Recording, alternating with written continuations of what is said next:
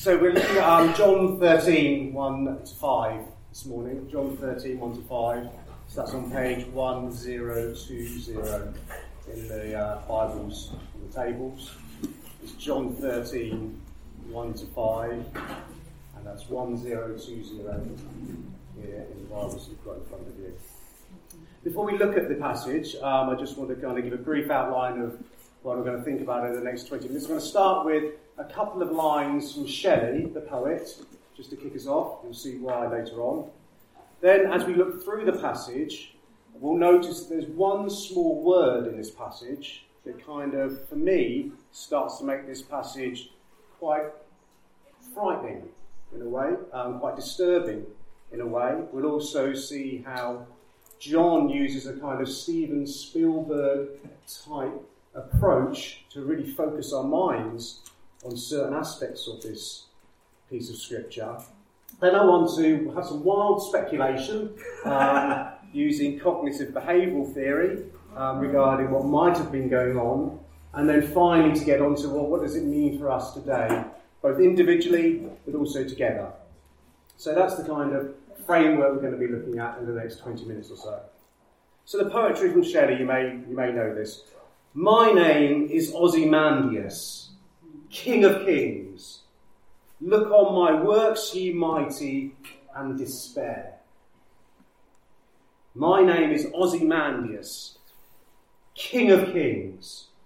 Look on my works, ye mighty, and despair. Just hold on to that. So let's come to these verses, John 13, 1 to 5. So the context is these are the last few hours of Jesus' life. We've had Palm Sunday occur some days before, where Jesus has come into Jerusalem, and there's this feeling of kingship, the triumphant king, Jesus the triumphant king. And we see that this is just a few days before Passover, or Passover's on the way, where everybody in Jerusalem is celebrating God as Saviour. God, when the angel of death was passing over the Israelites in Egypt who had blood on their door lintels, that was the Passover. It's God as Saviour. So there's a feeling here of kingship, of power, of saving. And it's the last few hours that Jesus is having with his disciples. So really, really, really important time for Jesus. The last few times that he's going to spend with his disciples, and these are the people that are going to be his hands and his eyes and his action in the world when he physically departs. A really, really important time. So we come to the verses here. It was just before the Passover feast. Jesus knew that the time had come for him to leave this world and go to the Father. Having loved his own who were in the world, he now showed them the full extent of his love. The evening meal was being served, and the devil had already prompted Judas Iscariot, son of Simon, to betray Jesus. Jesus knew that the Father had put all things under his power, and he had come from God and was returning to God. So, he got up from the meal, took off his outer clothing, and wrapped a towel around his waist. After that, he poured water into a basin and began to wash his disciples' feet, drying them with a towel that was wrapped around him. Now, what we have here in verse 3 is something quite astounding. Jesus knew that the Father had put all things under his power, and that he had come from God and was returning to God. Jesus at this point has a profound and deep sense of who he is in terms of the Godhead. And when we just heard that little quote of Ozymandias, that is absolutely nothing. That's absolutely nothing to what Jesus realised in a profound way at this moment, that he was God and he was returning to God. And so there was a sense in which that kind of quote from Ozymandias is like a million miles away from actually what Jesus knew was happening for him at that moment. If we turn to Colossians 1117 in your Bibles, you'll get a sense of what Jesus was profoundly experiencing at this time. So 1117, Colossians 1, 15 to 7. Talking about Jesus, 15 to 17, sorry. Jesus is the image of the invisible God, the firstborn over all creation. For by him all things were created, things in heaven and on earth, visible and invisible, whether thrones or powers or rulers or authorities.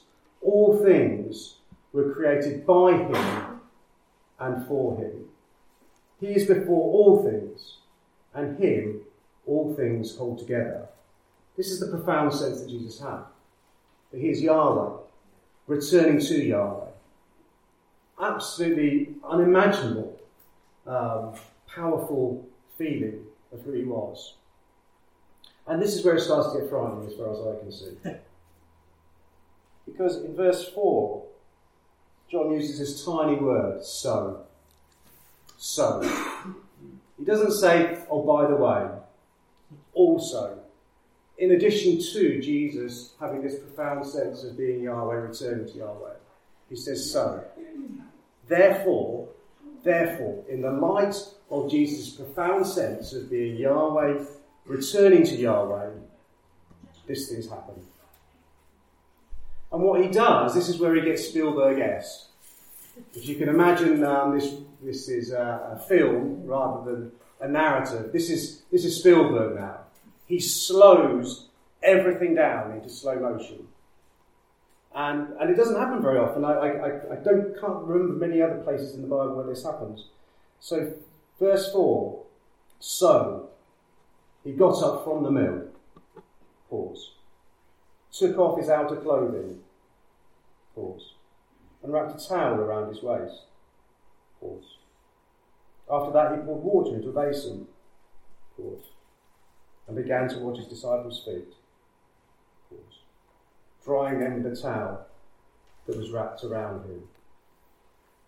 He wants us to really focus in, slow motion, zoom lens, got the big picture, this is slow-mo. This is really, really important. These are the last few hours with his disciples. And what does he do? What does he do?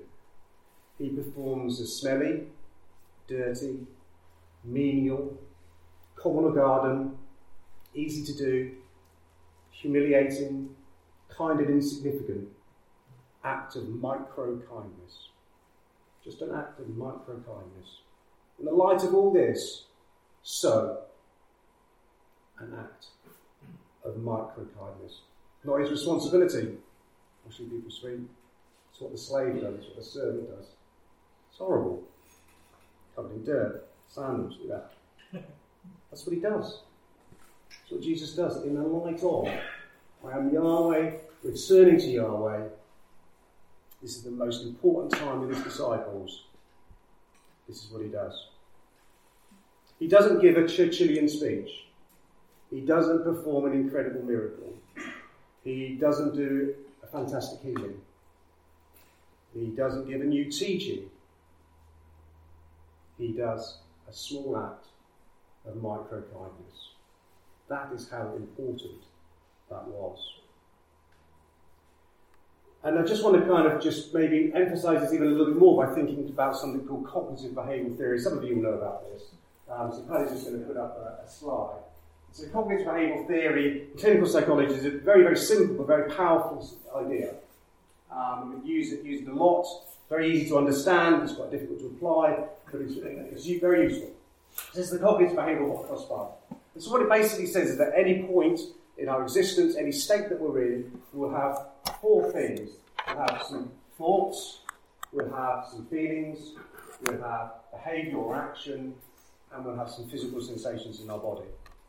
And what cognitive behavioural theory says, and is profoundly helpful, is that actually all of these things interplay with each other in every single direction. So we know if we're feeling sad, we're probably going to have some sad thoughts. But actually what cognitive behavioural says is if you have some thoughts that are sad, you'll end up feeling sad. If we're feeling sad, we might avoid doing things because we just don't have the energy to do them. That's quite commonsensical. What cognitive behavioural says, if you stop doing things that give you pleasure and satisfaction, then you'll end up feeling more depressed, and so on and so on and so on. So there's an interlinkage between all these things at any given state that we're in.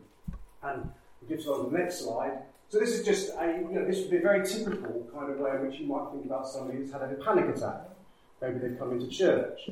And down the bottom, they're just sitting there in church, minding their own business, but for whatever reason, they've noticed some physical symptoms. Probably some adrenaline, there's too much adrenaline in their body, for whatever reason. Might be just a bit of overstress. But they notice the heart starting to pound. They notice it's starting to feel dizzy. This is what adrenaline does to us. We have too much of it. They start to feel faint. Then they can't feel their legs. They then breathing quite in a shallow way. And then they've got some pains in their chest area. Well, clearly, naturally, somebody may well think at that point, sitting there in church, I'm having a heart attack, I'm going to die. Which clearly is going to make us feel terrified. Which is going to make the symptoms worse, have more thoughts, and probably will end up just getting out of this situation, getting out of the church, probably having a little bit of a relief, maybe trying to get their breathing under control. But what we'll then be thinking next time church comes around, maybe I'll avoid church because that's the only way of stopping a panic attack happening. So that's a very typical kind of way in which you might think about panic. Well, this is what I want to do. I just want a wild speculation. Just wild speculation. I'm applying this now to what's happening in this set of verses. Passover feast. Jesus has these thoughts. Clearly, we're told, I am Yahweh, I am returning to Yahweh. Probably had some thoughts possibly around these in my last few hours with my disciples, really important. My speculation is kind of how he felt at that point. I would speculate that he had a sense of power, confidence, control, whatever it is to feel kind of that divinity. And then the behaviour. The behaviour is dirty, mundane, tiny, insignificant act of kindness. The terrifying thing is that's what we're called to be. That's what we are called to be. It's terrifying. It's ridiculous in many ways. But this is what we're called to be. It would be nice for me, personally, if this little diagram here was had these thoughts, these feelings, and the behaviour was that he told us to study more in the Bible, work out more about what Jesus is about. I would love that. Maybe to sing more because we connect with God in a more emotional way. Have more profound and deeper experiences of Jesus and the Holy Spirit. All of these things are really, really important. And in a way, personally, that would be fantastic if the behaviour was that. But it's not. It's to consistently and have a life characterised by making choices that help us do micro-kindnesses. And that will probably mean giving up money, time, convenience, changing our routines occasionally, the things we haven't planned for, biting our tongue, not engaging in negative banter at times. All of these things, that's how life is characterised by those things. That's a big, big ask. That's a big, big ask. So I'm going to tell a lie now, just so you're aware. But last week, I don't know if you were here, but it was very busy last week, and you probably didn't notice. But right at the back, somebody came in. Just nice, it was probably in his late 20s, maybe early 30s guy, 5'8", sat at the back. Had this kind of, I don't know if you saw him, had this kind of charisma about him. There was something about him that was kind of a bit different, there was a presence about him. Anyway, sitting in the back, and I think afterwards he was helping just clear up some of the chairs because a bit short-handed on that. And Paddy got to talk to him, and as Paddy was talking to him, it became clear to Paddy that this was Jesus. Jesus was sitting in the back and now just talking to Paddy. Jesus was here talking to Paddy. And of course, Paddy panicked. And started to babble, and starting him question after question after question. Of course, why wouldn't you? This is Jesus, What should we do in the church? Is this right? Is this the right way of approaching things? He had 101 questions that he was asking Jesus, and Jesus was standing there, and you could feel the love of Jesus, and you could feel the presence of Jesus. You could feel this kind of deep charisma of Jesus. And before Jesus even had a chance to reply to Paddy, there was a commotion by the toilets, just back there where they were standing. And there was this horrible smell coming from the toilets. And there were kids crying because they couldn't go into the toilet because the toilet had got blocked. And I don't know if, I won't go into all the details, but it's horrible. Absolutely horrible. The toilet is blocked, water's overflowing, and Paddy now is kind of, oh no, I'm just talking to Jesus. And somebody ring the caretaker. Somebody ring the caretaker. Get this sorted. It's disgusting. It's smelly now. Jesus, move away. And Jesus, and this is Paddy's Gospel, chapter 13. Jesus takes off his jacket, lays it down on the table. He picks up a marigold glove, puts it on his left hand, takes the marigold glove and puts it on his right hand. Finds a toilet brush, hand over his nose so he can't smell. He opens up the toilet door and walks in. ... And when I even me saying that, I feel uncomfortable. It feels disrespectful. But that is probably, again, a million miles away from what these disciples were feeling when Jesus did this. It's just, Jesus doing that, it's disgusting. It's not his job. It's horrible. It's more important than that. That's what we're called to be like.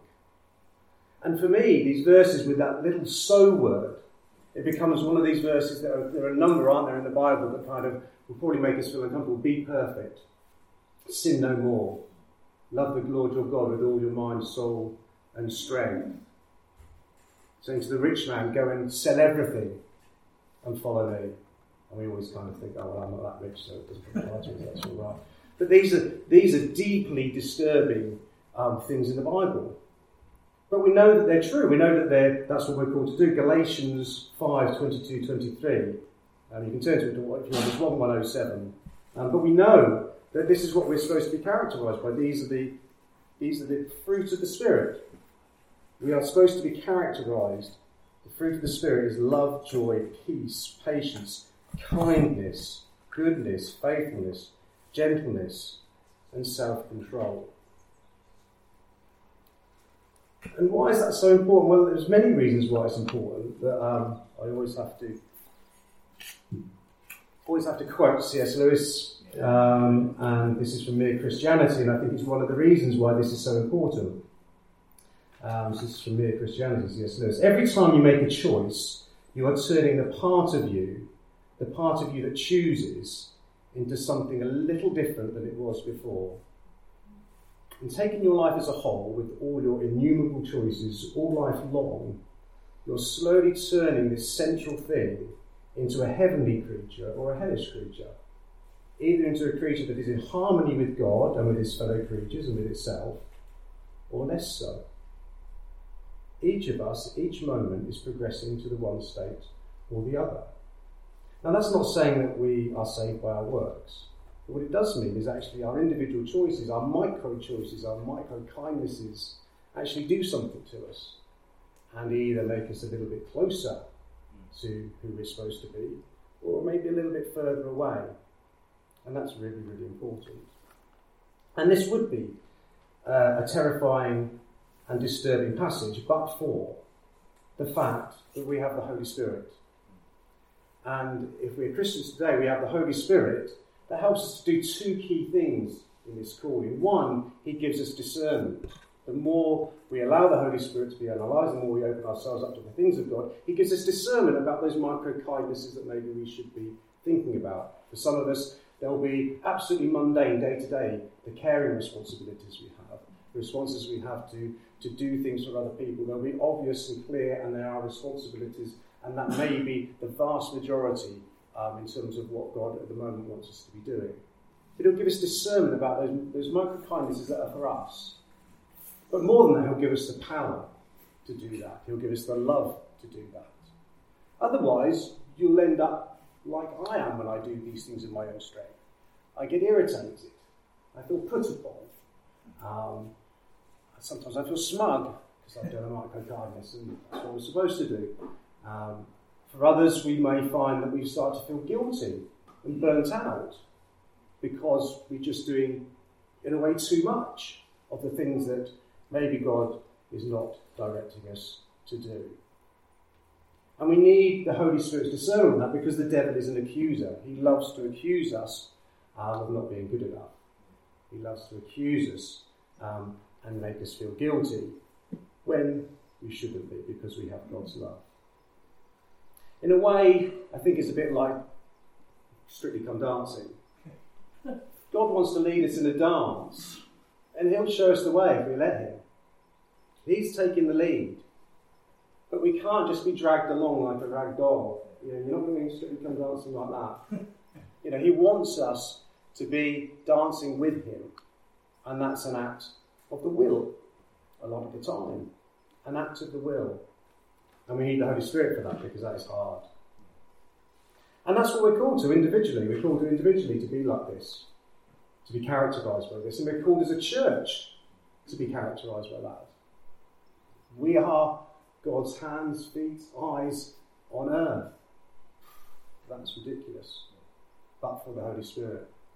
But for the Holy Spirit. And the more we allow this to happen in our lives, the more authentic we'll be as the people we're supposed to be. We'll be more authentic people. As human beings, we'll be more solid, real, concrete, because that is what we're supposed to be.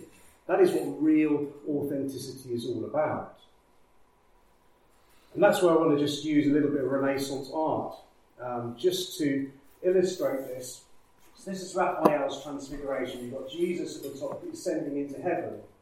And you've got people below Jesus. And some of them, you can see, have got really lovely, vivid colours in their tunics. You see beautiful, beautiful greens and shimmering blues and deep reds, because they're in the light of Jesus. But you'll also see other people who are less defined, people who are less concrete, less real in that picture. You'll see the people in the shadows, the people who only have a little bit of light on them.